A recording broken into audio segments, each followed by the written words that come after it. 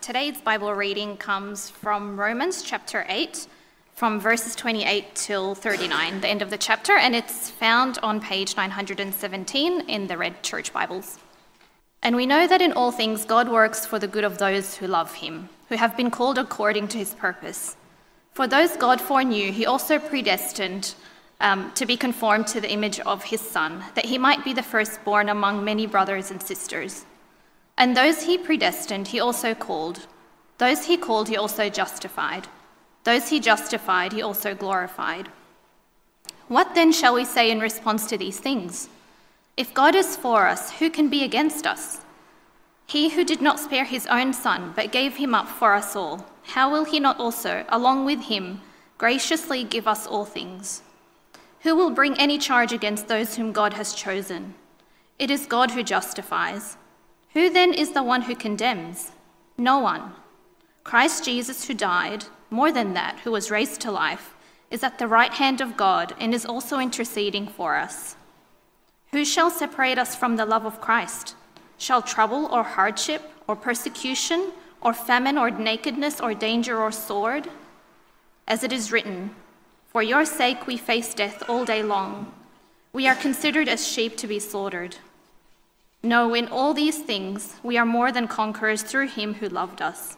For I am convinced that neither death nor life, neither angels nor demons, neither the present nor the future, nor any powers, neither height nor depth, nor anything else in all creation will be able to separate us from the love of God that is in Jesus Christ our Lord.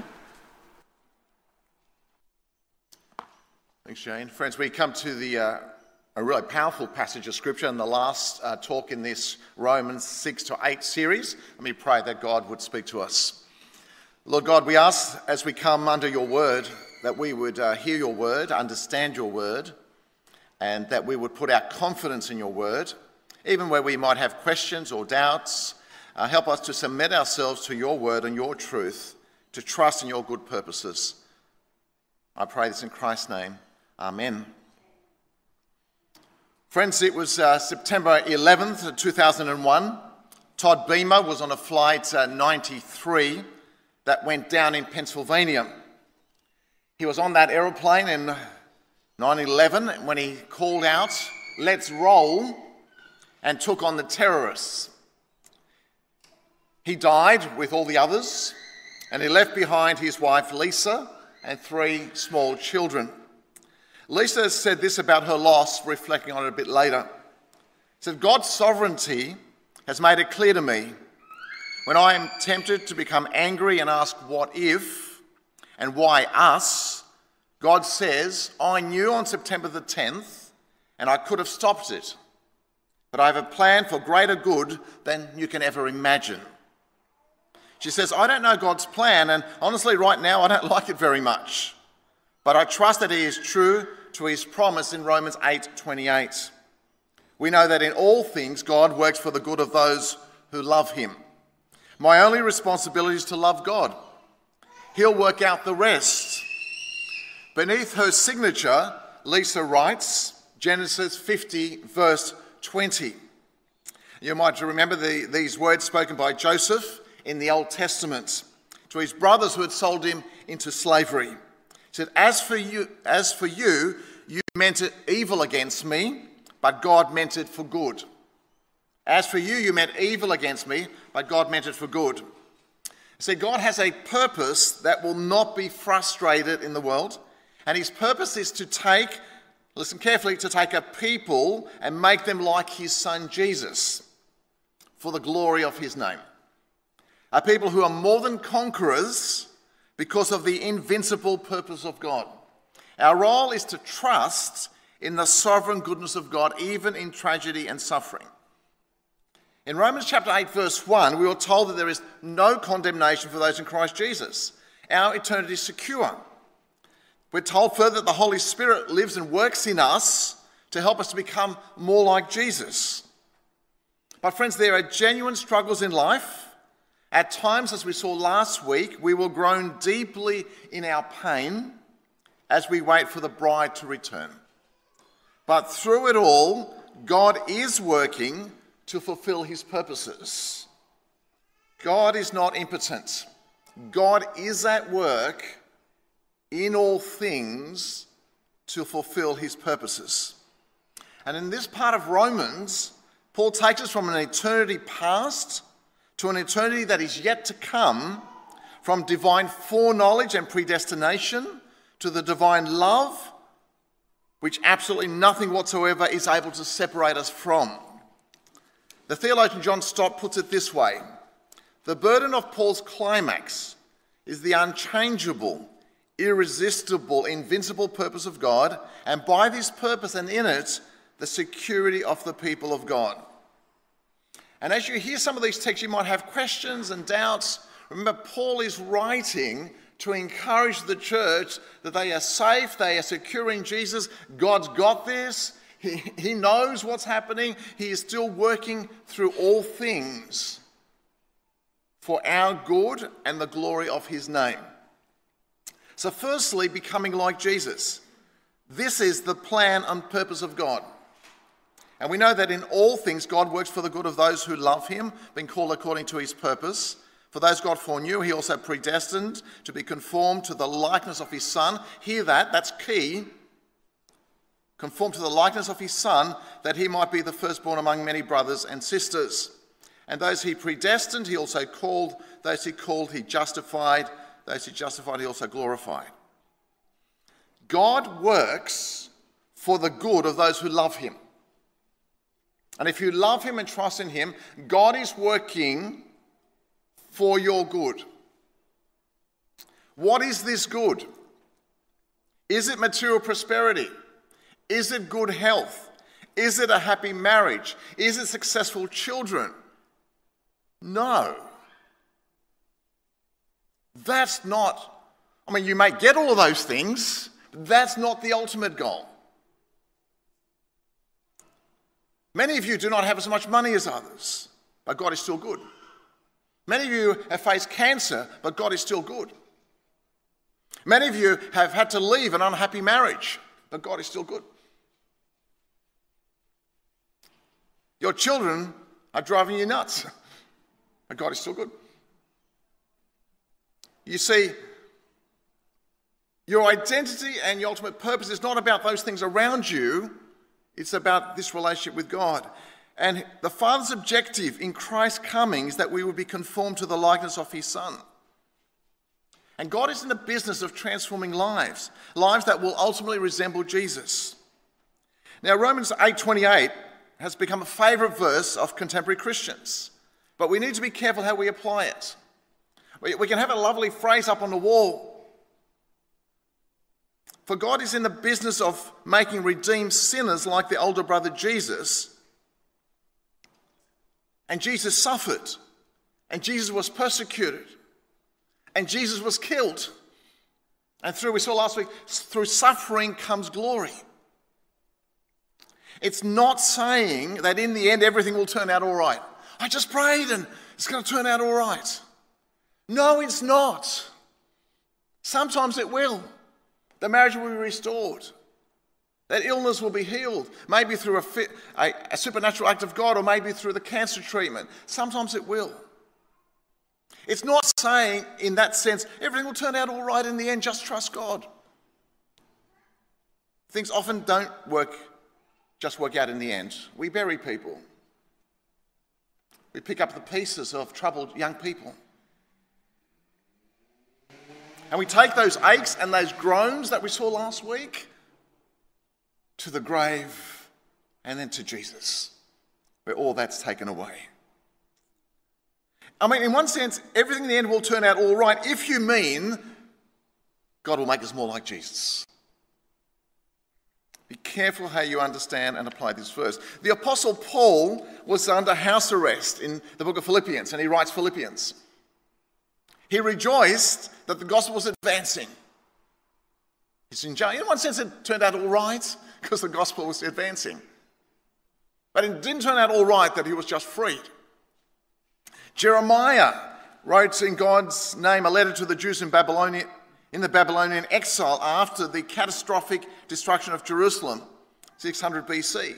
says, I know the plans I have for you, declares the Lord. Plans to prosper you and not harm you. Plans to give you a hope and a future. In the middle of suffering, God was going to do his work. Joseph said, as we said, after being sold by his brothers, you intended to harm me, but God intended it for good, the saving of many lives. But let me take you to Jesus in Acts chapter 4. Because there's an interesting relationship between evil committed, how God allows evil to take place, and yet God is able to superintend that and turn that evil to good. So that indeed Herod and Pontius Pilate met together with the Gentiles and the people of Israel in this city to conspire against your holy servant Jesus, whom you anointed. Who did the evil? Herod, Pontius Pilate. They conspired against him. They did what your power and will had decided beforehand should happen. It's not outside of the will of God. God can even take evil and turn it for good. Aren't you thankful for that? I remember some of this truth and some of the groaning that would have taken place. Many years ago, I was at Katoomba at a conference in January. And I was meeting, most of them were sort of young university students, and I was a little bit older. There's another guy a little bit older, he was a teacher. And we just, as an introduction, we shared our stories. And he shared his story, and it blew us all away. He said, I'm a teacher, I was working in the Riverina. He said he and his wife had a 1-year-old baby. They were at an ISCF camp, Inter-School Christian Fellowship camp, serving the Lord. His wife and 1-year-old baby left early to go home on Sunday afternoon, involved in a car crash. He said they both died in that crash. Became a widower in his late 20s. Now, our group was in shock as he told the story. You don't know what to say after that. You can't just go and tell them, well, I had difficulty with my parents last night. Right? I didn't like my hamburger, it wasn't cooked right. I wish I'd ordered chocolate thick shake instead of vanilla. Right? No, you just listen. But he said, it's okay, God is Lord and God is sovereign. And they are with Jesus. I don't know why now, or why it's taken place, but I trust in the goodness of God and his sovereign plan and purposes. He said, I'm now leaving teaching and I'm going to Moore College to study to go into full-time ministry. See, the death did not send him away from Christ, but drew him closer to Christ. Because he's got a biblical worldview. He understands that God is at work, and sometimes tragedy is part of the human experience. Mortality is something that we'll all experience. All things work together for good. There's a story of a museum guide who would take his tour group to a darkened room, shine a light on a massive string colour and apparent chaos, and would say, what do you think this is? And most would say, we don't know what it is. It looks like a mess. And then he would take them to another part of the room. He said, stand over there and now watch. The group moved to the other side of the room. He would turn on a spotlight. It was instantly apparent that the massive jumbled coloured string seen just a moment earlier was in fact an enormous tapestry from the backside. He said the real work has to be seen from a different perspective to understand what the artist was creating. So it is with God and his ways. We often look at them and ask questions such as why and how. I've been up, friends, at 3 o'clock in the morning and 2 o'clock and they're saying, God, why? Why this for me? Or why this for my friend? Why this? And it's normal to ask the whys. But ask the why as someone who trusts in God. Don't walk away from him. Go to him, ask the why, asking for that peace to handle his plan and his purposes. My experience has been some of the most godly, mature Christian men and women are those who have been through tragedy and God has helped them and God has led them. And you sit with them and they tell you their story and they are like Jesus in your presence. Those of us who have been through nothing difficult have not yet come sometime to that depth of trust in Christ. It starts there. And then having written that, because he's saying to them, guys, listen, you're groaning. You're looking forward to the new body to come. He said it in last week's sermon, Romans 8, 18 to 27. But listen, God is working. There will be suffering. He's going to make you like Jesus. Keep going. Keep trusting. And now he tells them how secure they are. They're secure in the plan and purpose of God, the unbreakable golden chain it's called. Memorize these verses. And then he says to them, for those God foreknew, he also predestined to be conformed to the likeness of his Son, right? We're also going to make us like Jesus, that he might be the firstborn among many brothers and sisters. And those he predestined, he also called. Those he called, he also justified. Those he justified, he also glorified. It's called a golden chain because it's all linked. Describes what God has done for us. John Stott puts it this way: the 5 stages of God's work in producing people conformed to the likeness of his Jesus is traced from its beginnings in his own mind to its culmination in the eternal glory. Let's look at these words. The foreknowledge of God. Because let me just say, some of you, when you hear foreknowledge and predestination, it worries you a little bit. Don't let it worry you. Paul writes that as a word of encouragement to the church, not to have a debate. What is it? Oh, God chose us, we chose him. How does it all work? He just writes it as if it's true, right? And we'll deal with that when we have conversation later. Foreknowledge of God. What does that mean? For those God foreknew, he predestined to be conformed to the likeness of his Son. Now, people ask this question on this idea of foreknowledge. We're going a little bit deeper today, right? Does Paul mean simply that God knew in advance who would respond to him? Or did he know them in advance in the sense that they had a special relationship with him from past eternity? Because he says we're chosen before the creation of the world. Right? Does it simply mean that God knows that what's going to happen, or does foreknowledge mean something more? F.F. Bruce, the scholar, writes, God's foreknowledge here connotes the electing grace which is frequently implied in the verb to know in the Old Testament. To know simply doesn't mean that you know something ahead of time. To know means you've set your choice on someone. You know them, you have a relationship with them. Behind the Greek of Romans 8:29 is the Hebrew yada, which means to know in a sense entering into a relationship with. Let me give some examples where it's used. To know. Amos 3:2. You only have I known of all the families of the earth. Well, God knows all the families of the earth, but he knows them in that he's put his choice upon them, his love upon them. Hosea 13, it was I who knew you in the wilderness. Jeremiah 1:5, before I formed you in the womb, I knew you. Before you were born, I set you apart. Deuteronomy 7, the Lord did not set his affection on you and choose you because you were more numerous than other peoples, for you were the fewest of all peoples.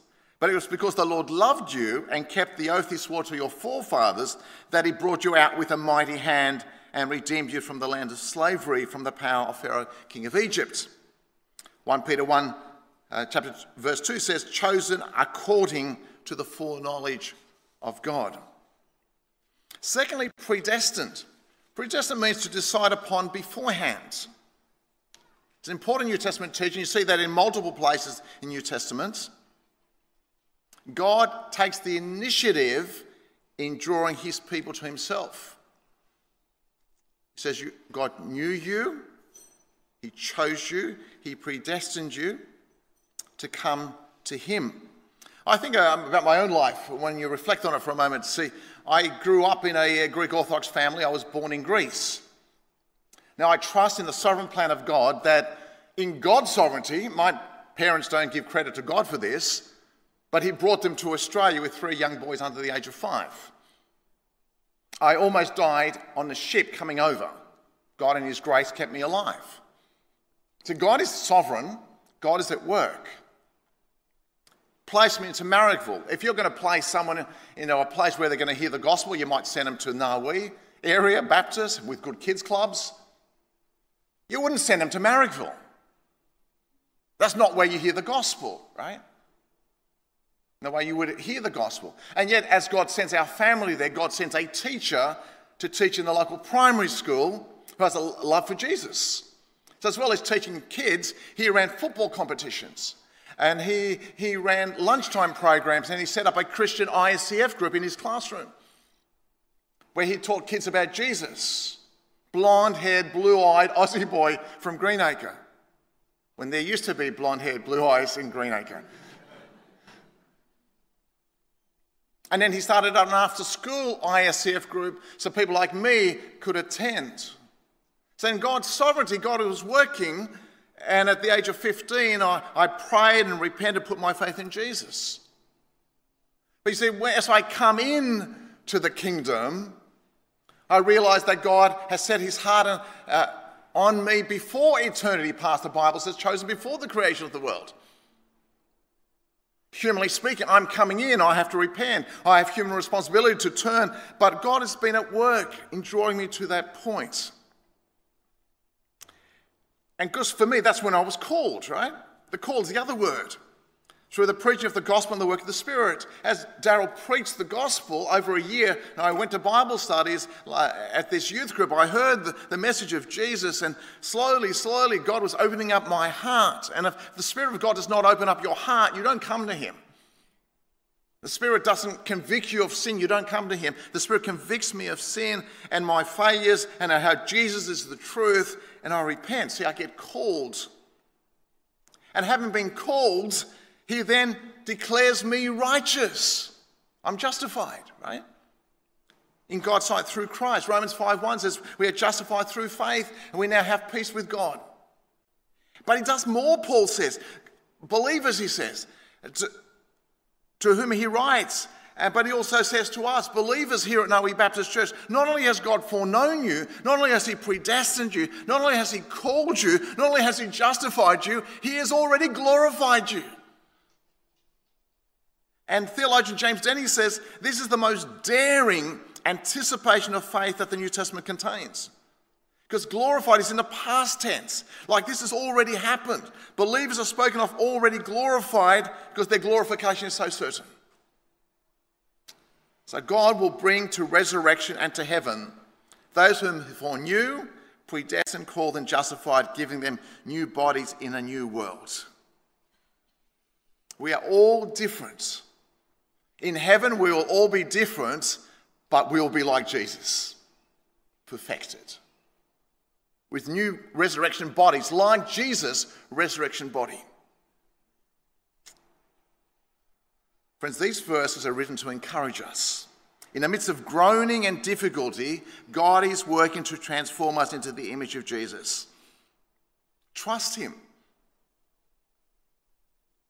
For God knew and fixed his heart upon us in ages past. He predestined us or marked us out. In time he called us, he justified us, and he glorified us. We are secure in him. So who can say anything against us? Who can shake your faith? Who can condemn you? Who can disrupt your life? He says, no one. For we are more than conquerors, verses 31 to 39. That's what he goes on to. In light of all that God has done for us, we are absolutely secure. No one can bring any charge against believers, and no one can separate us from God's love. Those two truths. And there are 4 questions here. If God is for us, who can be against us, he says. Well, we have a lot of things against us. Unbelievers could be against us. Indwelling sin is against us. The devil is against us. They seem to be very strong, but ultimately they have nothing to say against us because Jesus has made us secure. No condemnation, no separation. It is God. If God is for us, doesn't matter what anyone else says. Growing up, what my parents said against me, what my neighbours said against me, what people, the priest said against me, whatever it happened to be, whoever speaks against me has nothing on me. And I go, yeah, thank you. I am in Jesus now. I'm a child of the living God. I am an heir of God, we saw in Romans 8 earlier. Co-heir with Christ. I have an eternal inheritance. You can burn my Bible. You can stop me praying. You can do whatever you can try to do. And you can accuse me of being evil. You can accuse me of being in a cult. You can accuse me of all these things they can accuse me of. And guess what? Washes off my back. Because who am I? Who are you? Someone brings a charge against you. Paul's answer, he says, what? No one, he who did not spare his own son, but gave him up for us all, how will he not also along with him graciously give us all things. Mate, God gave up his son for you. God is committed to you. Don't worry about the accusations of others. Listen to what God says about you.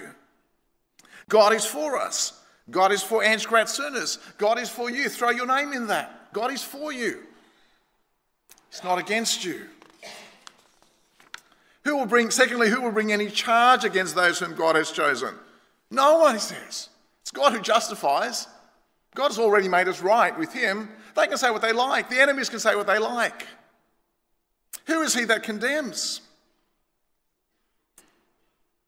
See, the pictures of being in a law court. Well, you're in a law court and they bring their charges against you. Why is it they can't condemn you? Romans 5 verse 1, you're already justified. You're already glorified. It's too late to bring the charges. I already belong to heaven. I've already been raised spiritually. You see, don't listen to the lies of the enemy. Don't listen to the lies of people. Now, there is our self-condemnation. Or Satan may attack us and say, look at you, you're not really a Christian. Look at how you behave, look at how you sin. You think God's forgiven you, you're a joke. You know, sometimes Satan will work that way in those low periods in your life. Don't listen to him. Your judge says not guilty. And more than that, he is your advocate. He comes alongside, speaking on your behalf. Someone had said, we can call out to the demons in hell and say, which of you is going to condemn me? And there'll be no answer because we're in Christ. And then finally, who shall separate us from the love of Christ? Shall trouble do it, or hardship, or persecution, or famine, or nakedness, or danger, or sword? Will those things somehow separate you and God can't show his love to you as if, oh, well, God's love's gone? God's love's been withdrawn from me? No, not at all. Nothing can separate you. In the prison, Paul experienced the love of Christ. In the midst of cancer treatment, you can experience the love of Christ. In the midst of financial difficulties, you can experience the love of Christ. He lists all these things. Can anything do it? No. For your sake we face death all day long. We are considered as sheep to be slaughtered. No, in all these things we are more than conquerors through him who loved us. Trouble, hardship, persecution, famine, nakedness, danger, or sword. Nothing, absolutely nothing can separate you from the love of Christ. You're hearing from a Greek. Let me take you to another Greek. He was called the golden-mouthed Greek, John Chrysostomos. Chrysostomos means golden mouth. An early church leader. He lived between 347 and 407. Brought before the Roman emperor. The emperor threatened him with banishment if he remained a Christian. Get this, right? Here you go. Renounce Christianity, you stay here or I'll banish you. Chrysostom replied, you cannot banish me, for this whole world is my Father's house. But I will kill you, says the emperor. No, you can't, for my life is hidden with Christ in God. I will take away your treasures. No, you can't, because my treasure is in heaven and my heart is there also. But I will drive you away from other men and you shall have no friends left. He says, no, you can't, for I have a friend in heaven from whom you cannot separate me. And he says to the emperor, I defy you, for there is nothing you can do to hurt me. Believers in Syria and Sudan and China and Vietnam and Indonesia and Bangladesh, many places of the world are losing their lives for the sake of Jesus. But they're never separated from Jesus. He concludes verse 37, no, in all these things we are more than conquerors through him who loved us. Literally, the Greek says we are super conquerors. Not just victors, but super victors through Christ. Christ wins in the end. We win with Christ. Now, in all these things, we are more than conquerors through him who loved us. For I am convinced that neither death nor life, neither angels nor demons, neither the present nor the future, nor any powers, neither height nor depth, nor anything else in all creation will be able to separate us from the love of God that is in Christ Jesus our Lord. Paul finishes this chapter. He says, my Roman brothers, he says, and sisters, understand who you are in Christ. Understand what you have in Christ. Don't let anyone take it away from you. Stay strong, stay faithful. Friends, when I preach at a funeral for a Christian believer, I preach with confidence. I preach with the cross of Jesus in view. I preach with eternity in view. I preach with the truth that there is no condemnation in view. I preach with hope that nothing will be able to separate us from the love of God that is in Christ Jesus our Lord. And I rejoice because God can be trusted in all things to work for the good of those who love him and have been called according to his purpose. That's my testimony. That's the Bible's testimony. May it be your testimony. To God be the glory. Amen.